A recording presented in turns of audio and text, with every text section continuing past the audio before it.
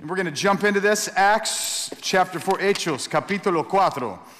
Acts chapter 4. You may remember that the Holy Spirit fell and the church was birthed. It's now been 3 months is where we're at in Acts chapter 4, verse 1. The church is 3 months old. 3 months earlier, the Holy Spirit fell on people, and now we come to verse 1. The priests and the captain of the temple guard and the Sadducees came up to Peter and John while they were speaking to the people. They were greatly disturbed because the apostles were teaching the people, proclaiming in Jesus the resurrection of the dead. They seized Peter and John, and because it was evening, they put them in jail until the next day. But many who heard the message believed, so that the number of men who believed grew to about 5,000.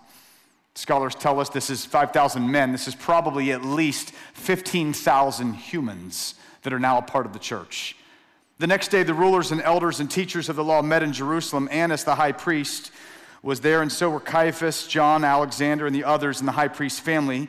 They had Peter and John brought before them, and they began to question them, by what power or what name did you do this? And then Peter was filled with the Holy Spirit, and he said to them, rulers and elders of the people, if we're being called to account today for an act of kindness showed to a man who was lame and are being asked how he was healed, then know this, you and all the people of Israel, it is by the name of Jesus Christ of Nazareth, whom you crucified, but whom God raised from the dead, that this man stands before you healed.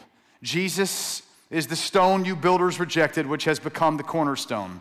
Salvation is found in no one else, for there is no other name under heaven given to mankind by which we must be saved. Let's pray. God, help.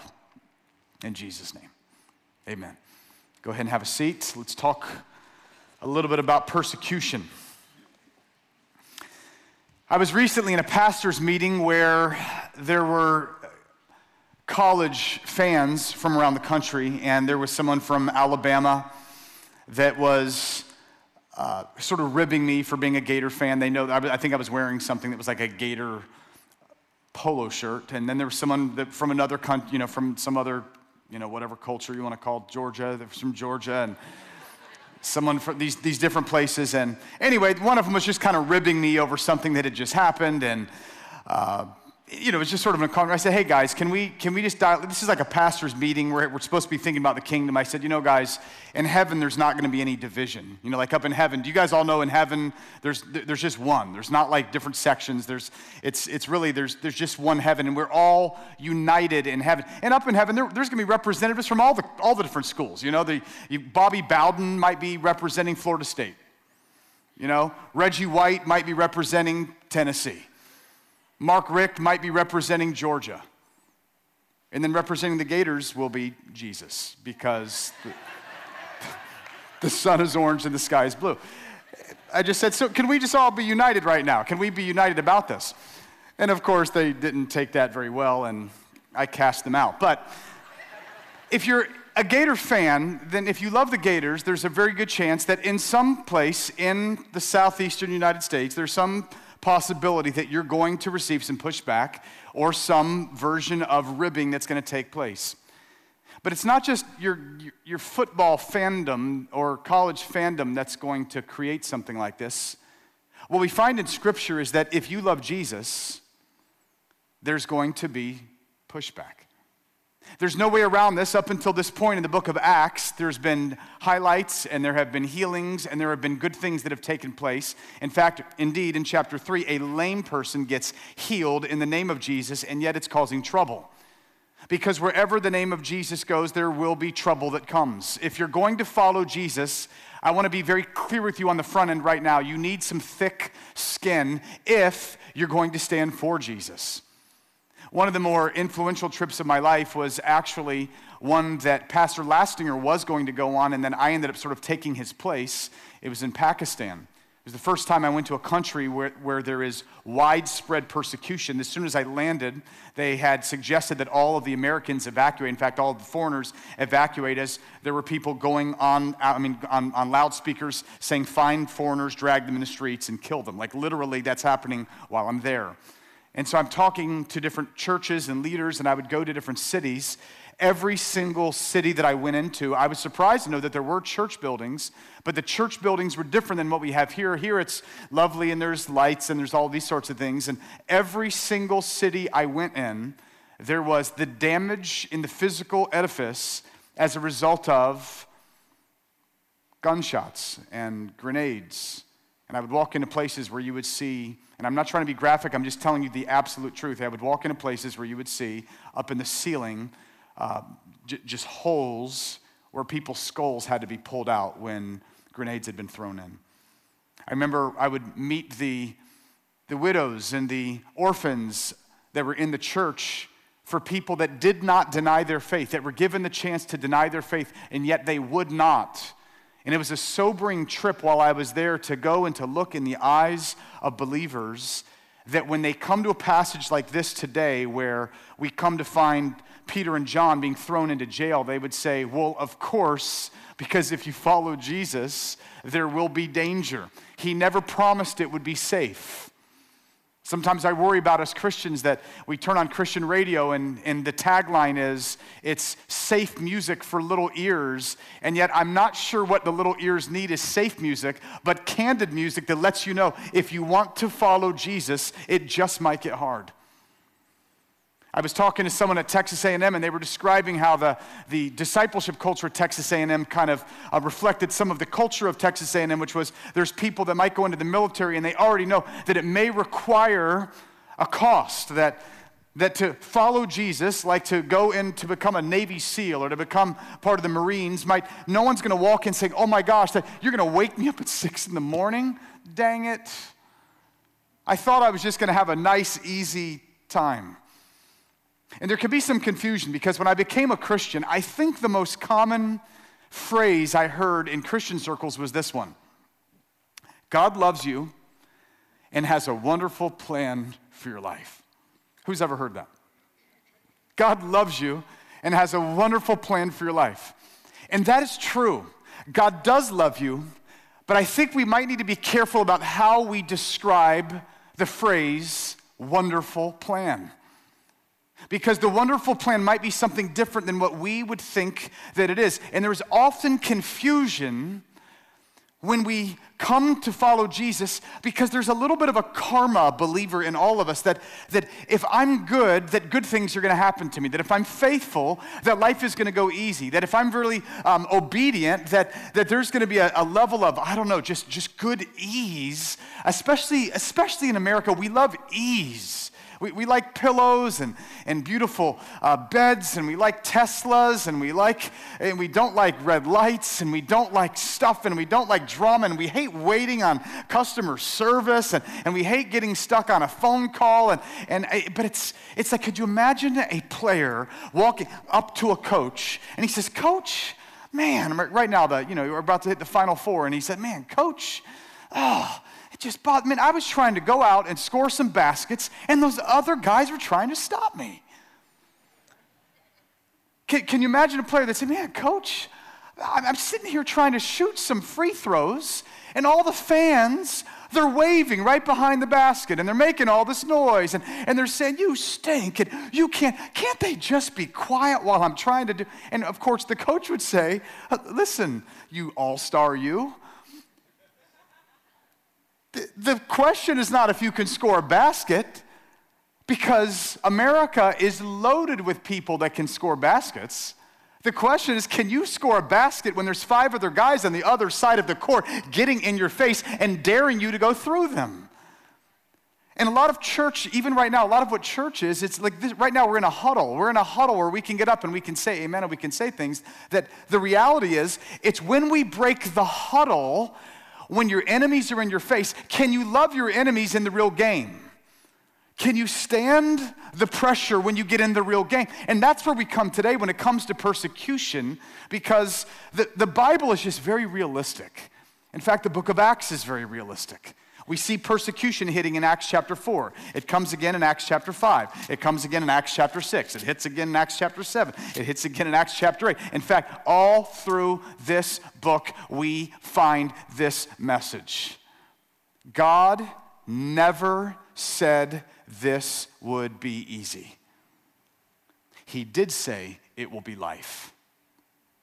The best coaches go to their players and they say, I'm not telling you this is easy. I'm telling you that if you work this plan, if you'll come on this journey with me, if you will work the process, what I'm telling you is when this is done, you will know the joy of seeing championships. You are going to know the joy of watching what took place. But God never said this would be easy.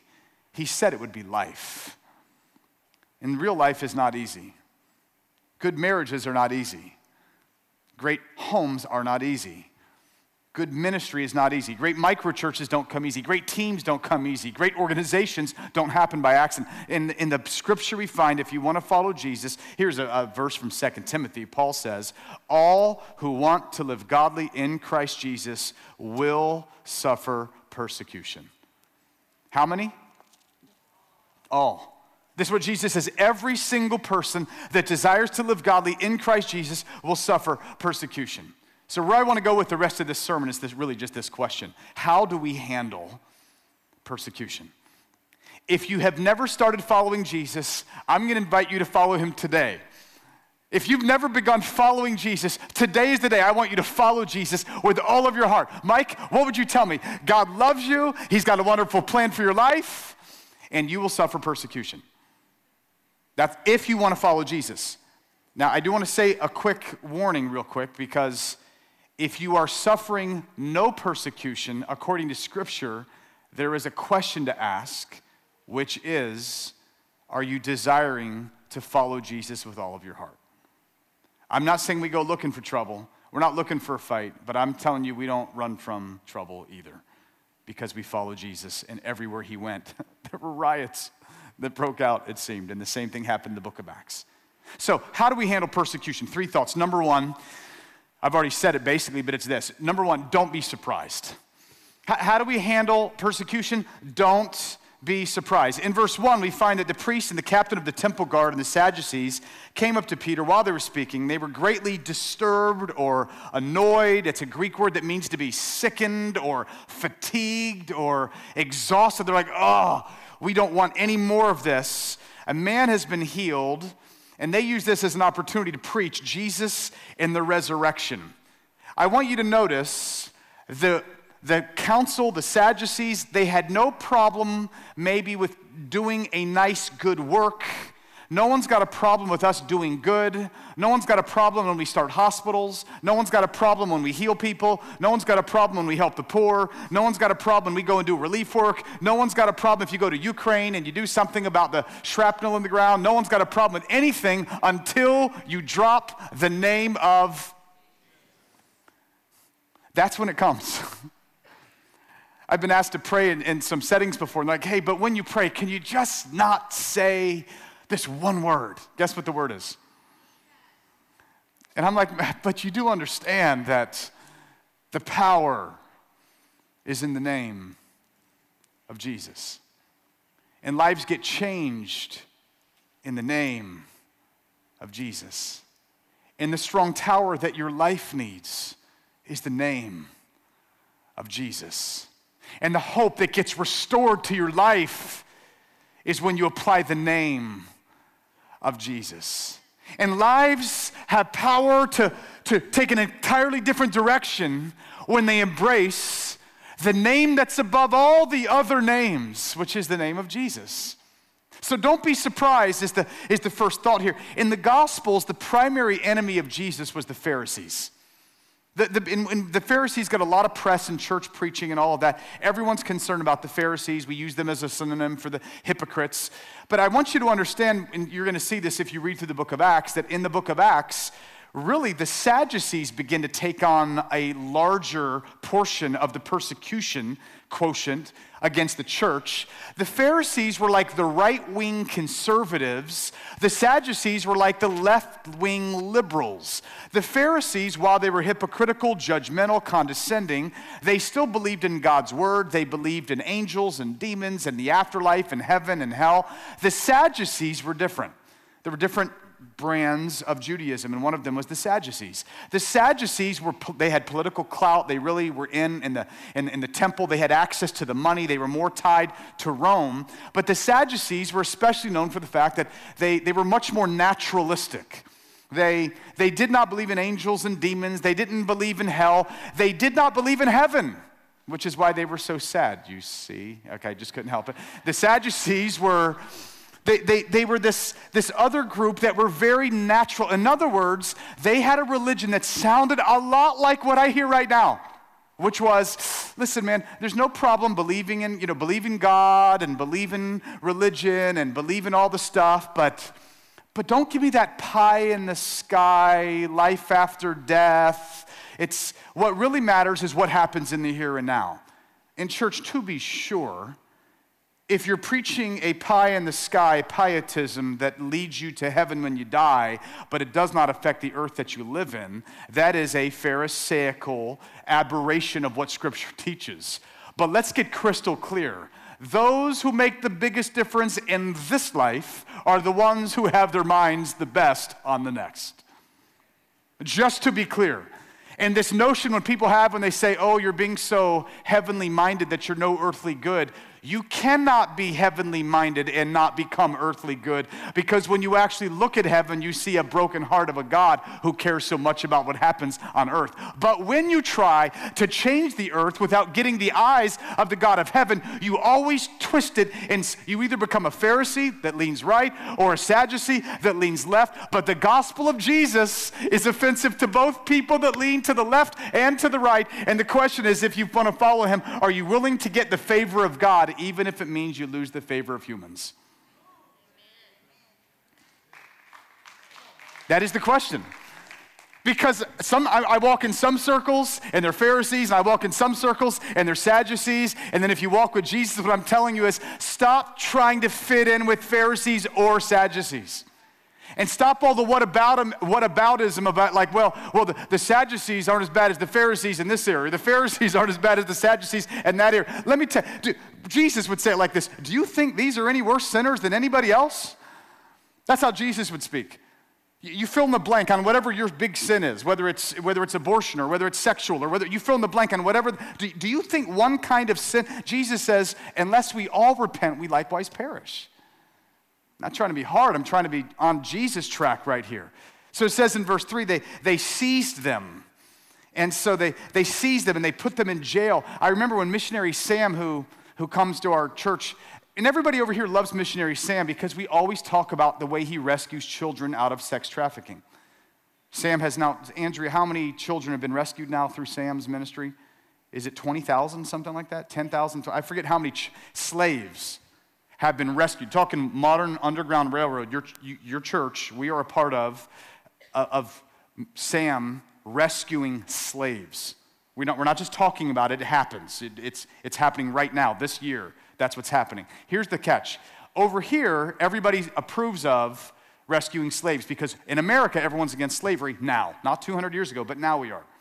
So everyone's down with that. One of the trips he comes over here, when he gets back to his country, they're not so down with that. So when he gets back over there, because he did it in the name of Jesus, the reason I know is because on one of the, we couldn't find him. We're trying to get a hold of him. And when he was back over here, I was trying to take him. I said, hey, you want to go to the gym with me? He went to the gym, and we were just going to get down on the ground and do something. And he couldn't do that. There are certain moves, there's certain ways that his body doesn't bend anymore. And part of the reason was, like on one of the trips, when he was over here, when he got back, they detained him, and he was beaten. Didn't get killed, but he was literally beaten for his faith and proclaiming Jesus. So everyone, like over here, we're all fine with rescue slaves, but once you do something in the name of Jesus, because over there, they're not just rescuing slaves, they're also proclaiming Jesus. And because of that, in his country, where he gets pushback on this, he literally bears in his body the marks of Jesus Christ. They have corporate sermon planning in their church staff because he assumes at any moment he could get killed. So he needs someone else to be able to preach the sermon he was going to preach on that Sunday when they do sermon preparation, they have multiple people ready to go on any given time because he knows at any given moment he might give his life. Now, I like other people being able to be ready, but I'm usually not thinking of something like being dead because of my faith. I'm thinking of something like, well, COVID could happen, or something silly like that. But you got an idea that, not that that's silly, but you know what I'm saying? Like, I'm just thinking these are much smaller compared to the fact that I'm going to go die. And here's missionary Sam, that when I just want you to see that the scripture would tell you, don't be surprised. There's a part of our faith that you can handle a punch when you know it's coming. If you said, Mike, I'm going to punch you in the stomach, I'd say, okay, give me a second. Now go. What really trips us up is when someone walks up, yo, what's up? And then they punch you in the stomach. You're like, whoa, I did not see that coming. Church, let me just give you the word. You're going to get punched in the stomach. If you follow Jesus, you're going to get made fun of. If you bring your Bible to school, someone may look down on you. If your boss tells you they want you to compromise in some area and you know that following Jesus, you will not lie. You will not cover something up. You're not going to do something that's illegal. You're not going to do something that breaches your integrity. And they say, but everybody does it. But you can't because you follow Jesus. If you're on a date with someone and they're like, hey, let me just go a little further, and you're like, no, that's off limits. They're like, but we love each other. Yeah, but we're not married. You're like, oh, come on, man. You're not one of those Pharisees. I'm not a Pharisee, but I'm also not a Sadducee. So you're going to be sad, you see, unless you take your hands off me until you do something like that. Man, why? The answer, and it always comes back, it's always the same answer. You think you're better? No, it's Jesus. You think you're stronger? No, it's Jesus. Why? Jesus. Why won't you lie? Jesus. Why won't you compromise? Jesus. Jesus. It's Jesus. That's the answer. You think you're better? No, I'm probably worse than you in 1,000 ways. But as much as I can, I want to represent Jesus. He's the one that saved me, not you. Don't be surprised. John 16, Jesus says, these things I've spoken that you may have peace. Everyone say, pas. These things I've spoken that you may have peace. In this world, you will have trouble, but be of good cheer, because I've overcome the world. What's the worst they can do to you? Mike, they could kill me. And where do you go? By the way, if you think that's pie in the sky, you've really missed the gospel so far. Mark 4, Jesus describes a parable of different grounds. He describes 4 different grounds where a sower sows seed onto 4 grounds. Only one of them is good. 3 of them are not good, and they don't produce the fruit of the kingdom. One of them is described, though, as the stony ground. It's right here in Mark chapter 4:16, he says, the stony ground, these are those that hear the word, they immediately receive it with gladness, but they have no root in themselves, and they only endure for a while. And when tribulation comes, because of the word, they quickly fall away. And we are watching this right now because, man, church, listen, we cannot look down on anyone. We cannot judge anyone. Only God is the judge. If you know the gospel, you got to understand, man, someone could be an atheist, does not believe in God, and they're a better person than you. So if someone says, do you think you're better than everybody else? I think I'm probably worse than everybody. When you know the gospel, you are very in touch with the reality that you are saved by the grace of God alone. Right? Like, you get it. You're like, oh my gosh. That's why if you see someone from another religion, you can't look down on them. You're like, man, in fact, you can esteem them. I was talking to a Muslim guy recently that just really loved the poor. I'm like, man, you love the poor. So you're embodying what Scripture talks about so much better than me in this area. I'm like, you can esteem a Muslim, a Buddhist, a Hindu, an atheist, an agnostic, and anything. You can esteem anything. There was never a sniff of condescension that came from the Apostle Paul or Jesus from people, and there should not be from us. At the same time, I need you to understand that there's a lot of falling away that's happening right now because there are some parts of God's word that disagree with our world, and when the world does not like what his word says, there are people that are backing off and shrinking back like, what the Bible says about your money, you're supposed to share it. What it says about sexuality, what it says about selfishness, it's so much easier to sort of white out some of the parts of the Bible that and what Jesus said was that the wrong ground, see, the only way to approach Jesus is like this. Mike Patz, reporting for duty, sir. You are the Lord, you are the King, and I am not. Whatever you say is the way that it's got to go, even when it goes against the way that I would really want to do it naturally, because I understand you know what I don't know. You're the King. That's why the confession that saves his soul is not if you will confess with your mouth that Jesus is your homeboy. If you will confess with your mouth that Jesus is your buddy. If you will confess with your mouth that Jesus is, even, listen, he is a friend of sinners, but that's not what saves you. What saves you is Jesus Christ is Lord. To the glory of God the Father. That's the confession. Now, he's gentle and patient and kind. Is anyone in here besides me glad that he is a gentle, lowly, meek, patient, long-suffering Savior? Anybody glad? Number one, we need to not be surprised. And enough of this, I keep on hearing Christians reiterating this. Well, the only problem the world has with the church right now is hypocrisy. And by the way, the church is a mess right now. Like, there are pastors and churches that are falling, and it is a mess. Like, there is an and listen, the world does hate hypocrisy, but I need to let you know something. Even if there's no hypocrisy, once you open that book, you're going to have trouble. I need all of you guys, I need you bracing yourself for this, because some of you that are like, man, I'm going to start reading my Bible every day. The dangerous thing about the Bible is the Bible. Because it's true.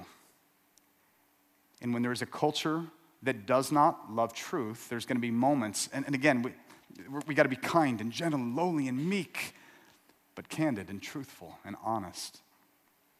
I remember when I was in Pakistan, I've never tasted coffee. Like, I'm not a coffee drinker. I very much value energy that does not come from drugs. Did you catch that? I'm just playing. But I've never tasted coffee. But when I was they don't do coffee in Pakistan. They do tea, and I do like sugar. So like so I do like sweets, and they will make this tea with cream and sugar, and it was incredible. I was like, oh my gosh, I'm drinking this stuff like you guys drink coffee. I mean, I was like, wow, and it was amazing. And this one woman was making it all the time, and she was she just loved Jesus. She was her and her kids would serve this tea to us at the church we were at. And I was hearing the story. One of the guys was just describing a story, because they will go out boldly into the streets of Pakistan and they preach. In fact, while we were there, one of the things that we did was they said, let's go do a meeting in the outdoor. I'm like, in the outdoors? I mean, there's machine guns everywhere, and I kid you not, we're have meetings in the outdoors. I'm like, for what? There's just about 3 days in and out. I'm like, can we just go door to door or something? Like, no, we're going to bring the crowds. We're going to pray for the sick, and God's going to show up and move, because people are desperate for the power of God. I'm telling you the truth. I'm thinking, well, who do you want to speak? We want you to speak. I said, but I don't think they want anyone speaking. They said they don't, but you get to leave. We have to stay. So if they see you, then, when you're gone, they can't hit us. I'm like, yeah, but I'll be here for 3 days. They said, but we're going to be here for the next 50 years. Can you preach? I'm like, I can, if you think that would be, we think that would be best. Well, how will I do? They said a translator. One of the translators was a guy whose name was Raj. They were telling me the story of a translator that was named Raj. I didn't meet him. Raj was translating during one of the meetings that they had, where someone was preaching, and they were saying, following Jesus is worth your life. Following Jesus is worthy of your all. Following Jesus it's life. He is the way and the truth. And they're just speaking of the splendor and the majesty and the greatness and the supremacy of Jesus Christ. And they're saying all these things, and Raj is doing this. And then they got toward the end of their message. In Pakistan, the way they do altar calls is this: I want you to follow Jesus, but if you do, and then they have this disclaimer at the end of their sermons. This might cost you everything. You may lose your job. You may lose a child. You may lose a finger. you may lose your life. And the person was preaching, and as Raj was interpreting, he began to weep. The preacher wasn't weeping, but he was weeping. And he just sort of added to the sermon as he said, this could cost you everything. But he is worthy. And the value of the object is known by the price that is paid for the object. And he just wept sort of in an unusual way in that sermon interpretation translation. And they said God moved on him in some powerful way, and it was as if he knew something, and certainly he seemed to have known something, because within a couple of weeks he was in the streets and his life was taken, and his wife and 2 children were left husbandless and fatherless. And they were the family that was serving me the tea. And I looked at her and she said, I want you to tell him. Because I couldn't speak to Urdu and she didn't speak English. And through the translator, she said, I just need you to know, Jesus has just been so good to us. He's just so good. They lived in some rooms in the upstairs of the church where they met. They had no home. They had nowhere to go. They had no safety. They had no life insurance policy. They had nothing but the church. And she said, but Jesus is so good. Tell people he is worthy of our all. She did not regret, she did not bemoan, and she was not bitter. And she served me the best tea, and every time I ever taste tea now, I think of the family of Raj. Church, number one, don't be surprised. Can we stop telling the players that you're going to go win championships without getting up earlier than everybody else? Can we stop making us think that we're going to be able to go change the culture without the name of Jesus? And can we stop telling people that everyone loves Jesus, because I think people think they might love Jesus, but they haven't read him yet? Number one, don't be surprised. Number two, keep your eyes on Jesus. By what name did you do this? They said, by the name of Jesus. It's so fascinating because it says that he stood before the elders. This would have been the Sanhedrin, by the way. The Sanhedrin was like the Senate and the Supreme Court of the early Jewish people. There was 70 members. They had a high priest who was the president of the Sanhedrin. Peter is now standing before the exact same council that put Jesus on the cross. I just imagine in my mind, someone in that council must have had a conviction when the Son of God was before them, and they said, let's go crucify him. You have to know there had to be something in the pit of some of their stomachs, like, wait a minute, this is the dude that heals people. This is the guy that makes the blind see. This is the one that says, forgive your enemies. There had to be some level of conviction, and yet they went along with the mob mentality because the social media pressure has always been big. Last thing you want is to be canceled. And so you go along and you indict and condemn the only begotten Son of God. And now Peter stands before the same people. And I don't know if you've ever watched a movie where, like, I don't know, they push someone off a cliff in their car and the car blows up and you're like, oh, good. And then, 20 minutes later, they come back. I love this line in movies when the bad guy says, why won't you just die? I have to wonder if they thought they put this whole name of Jesus thing to rest when they crucified him. And here we are weeks later, and there's a guy that's been healed. He's over 40 years old. Everybody knows about him. And they're like, in what name? They set it up. They're like, because they ask him, in what name or by what power have you done this? To which Peter's like, well, since you asked, it was the name of Jesus. Why won't you stay dead? Because he is the way, and he is the truth, and he is the life. Church, I'm telling you, in this world you may have trouble and you may even have a crucifixion, but with every crucifixion there comes a resurrection. In the name of Jesus, it's going to get you into trouble, but the same God that gets you into trouble is the one that gets you out of trouble. I would rather get into trouble with God and get out of trouble with God than to stay out of trouble with humans and be in trouble with God. I'm not looking for trouble. What I'm telling you is we got to go follow Jesus. In what name did you do this? They said, in the name of Jesus. And he goes and he gives this description. He says, then Peter was filled with the Holy Spirit and said to them, rulers and elders of the people. And here's the question. What is emboldening this Peter that just weeks earlier denied Jesus before a slave girl, and now he stands before the Sanhedrin and stands up boldly? And the answer is, he was filled with the Holy Spirit. Church, when you're feeling lacking boldness, pray for the Holy Spirit. When you're in a conversation and you don't know what to say and you can feel yourself shrinking back, pray for the boldness of the Holy Spirit. Because it's not your power, it's His. And then I love this, he gets there, he says, oh, Israel, I know you're putting me on trial. I'm gonna go ahead and put you on trial. You guys crucified him. And bad news for you, good news for you, you couldn't keep him dead because he rose from the dead. And that's when he gives this amazing thing, and he says, this is the man that stood before you healed. Jesus is the stone you builders rejected and has become the chief cornerstone. Now, I was reading this, and it's an obscure verse from Psalm 118. It's the same paragraph where we get, this is the day that the Lord has made, I will rejoice and be glad in it. But he says that the stone that the builders rejected has become the chief cornerstone.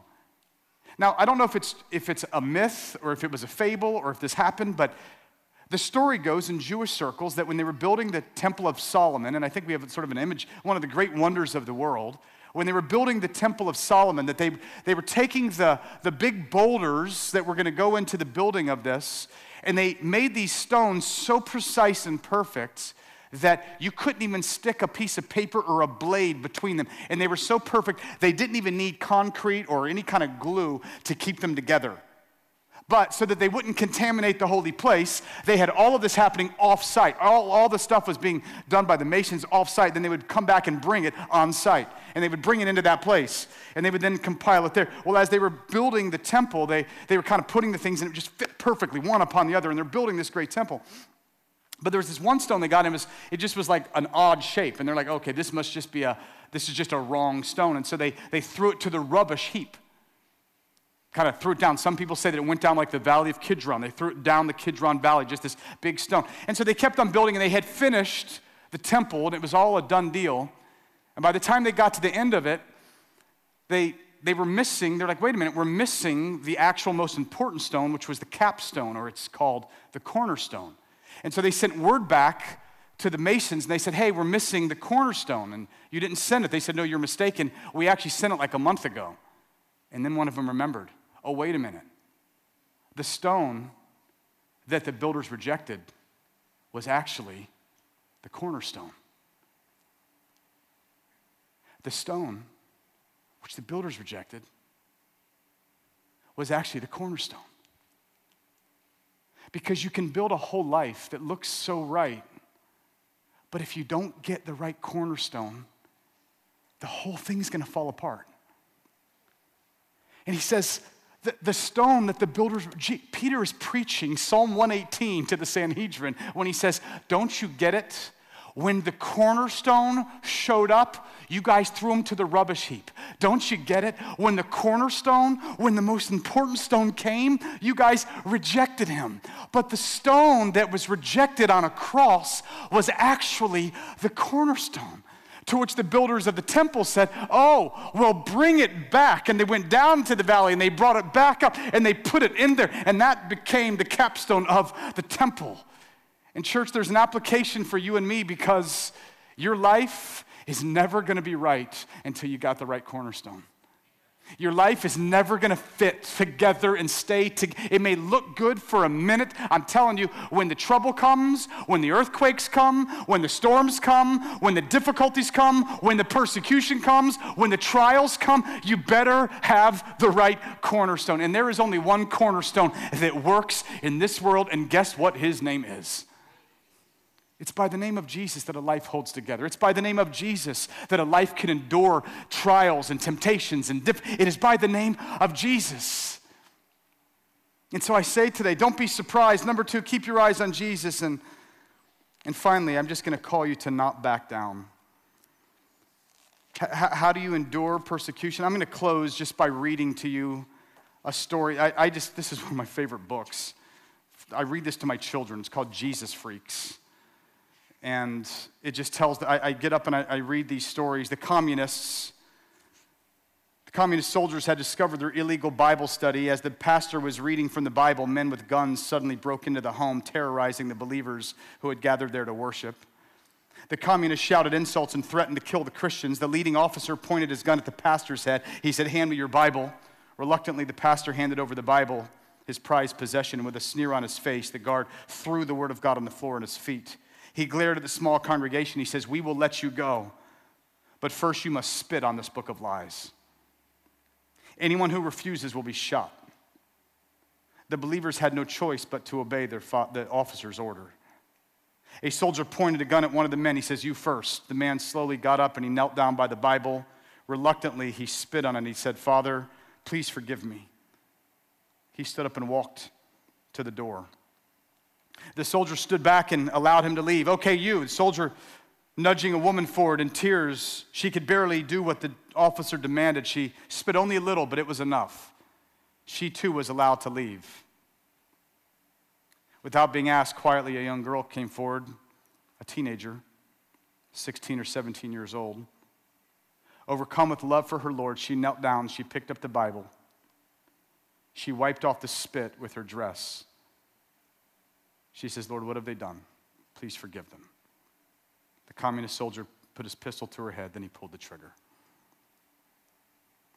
She went to be with her Lord. I could tell you 100 stories right now that I've heard from the mission field right now as we speak of brothers and sisters of ours that are not backing down and keeping their eyes on Jesus and paying the price, whatever the cost. The stunning thing is that the effect is always the same. It's like the missionary that Oswald Sanders talks about that went into a tribe in India, and when he went there to go preach, they scorned him and mocked him, and he had already got a long day, and he didn't know if he should just rest, but he didn't rest. His feet were literally bleeding, and they didn't listen to a thing he said. He felt so discouraged, and he went outside the village, and he knelt down underneath a tree, and he just went to sleep. When he woke up, the entire village was surrounding him, and he thought perhaps they were going to do something to him physically. But they woke him up and they said, "Sir, we'd like to start over.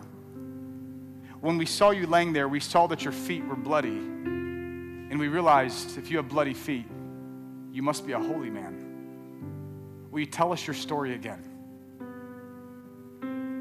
I think sometimes we've underestimated the effect of watching people that have paid the price and the effect that it has on other people.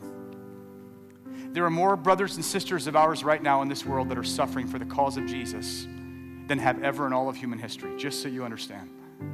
A lot of us, we're so distracted by social media and what's happening at the president's office or what's happening in the Supreme Court. We're so distracted by the myopic visions of what's happening in our culture that we are virtually unconscious of the realities of our brothers and sisters around the world that are laying down their lives. And as they do, they say, "All glory to the Lamb who was slain." And it causes people everywhere, because everywhere they die, it's odd.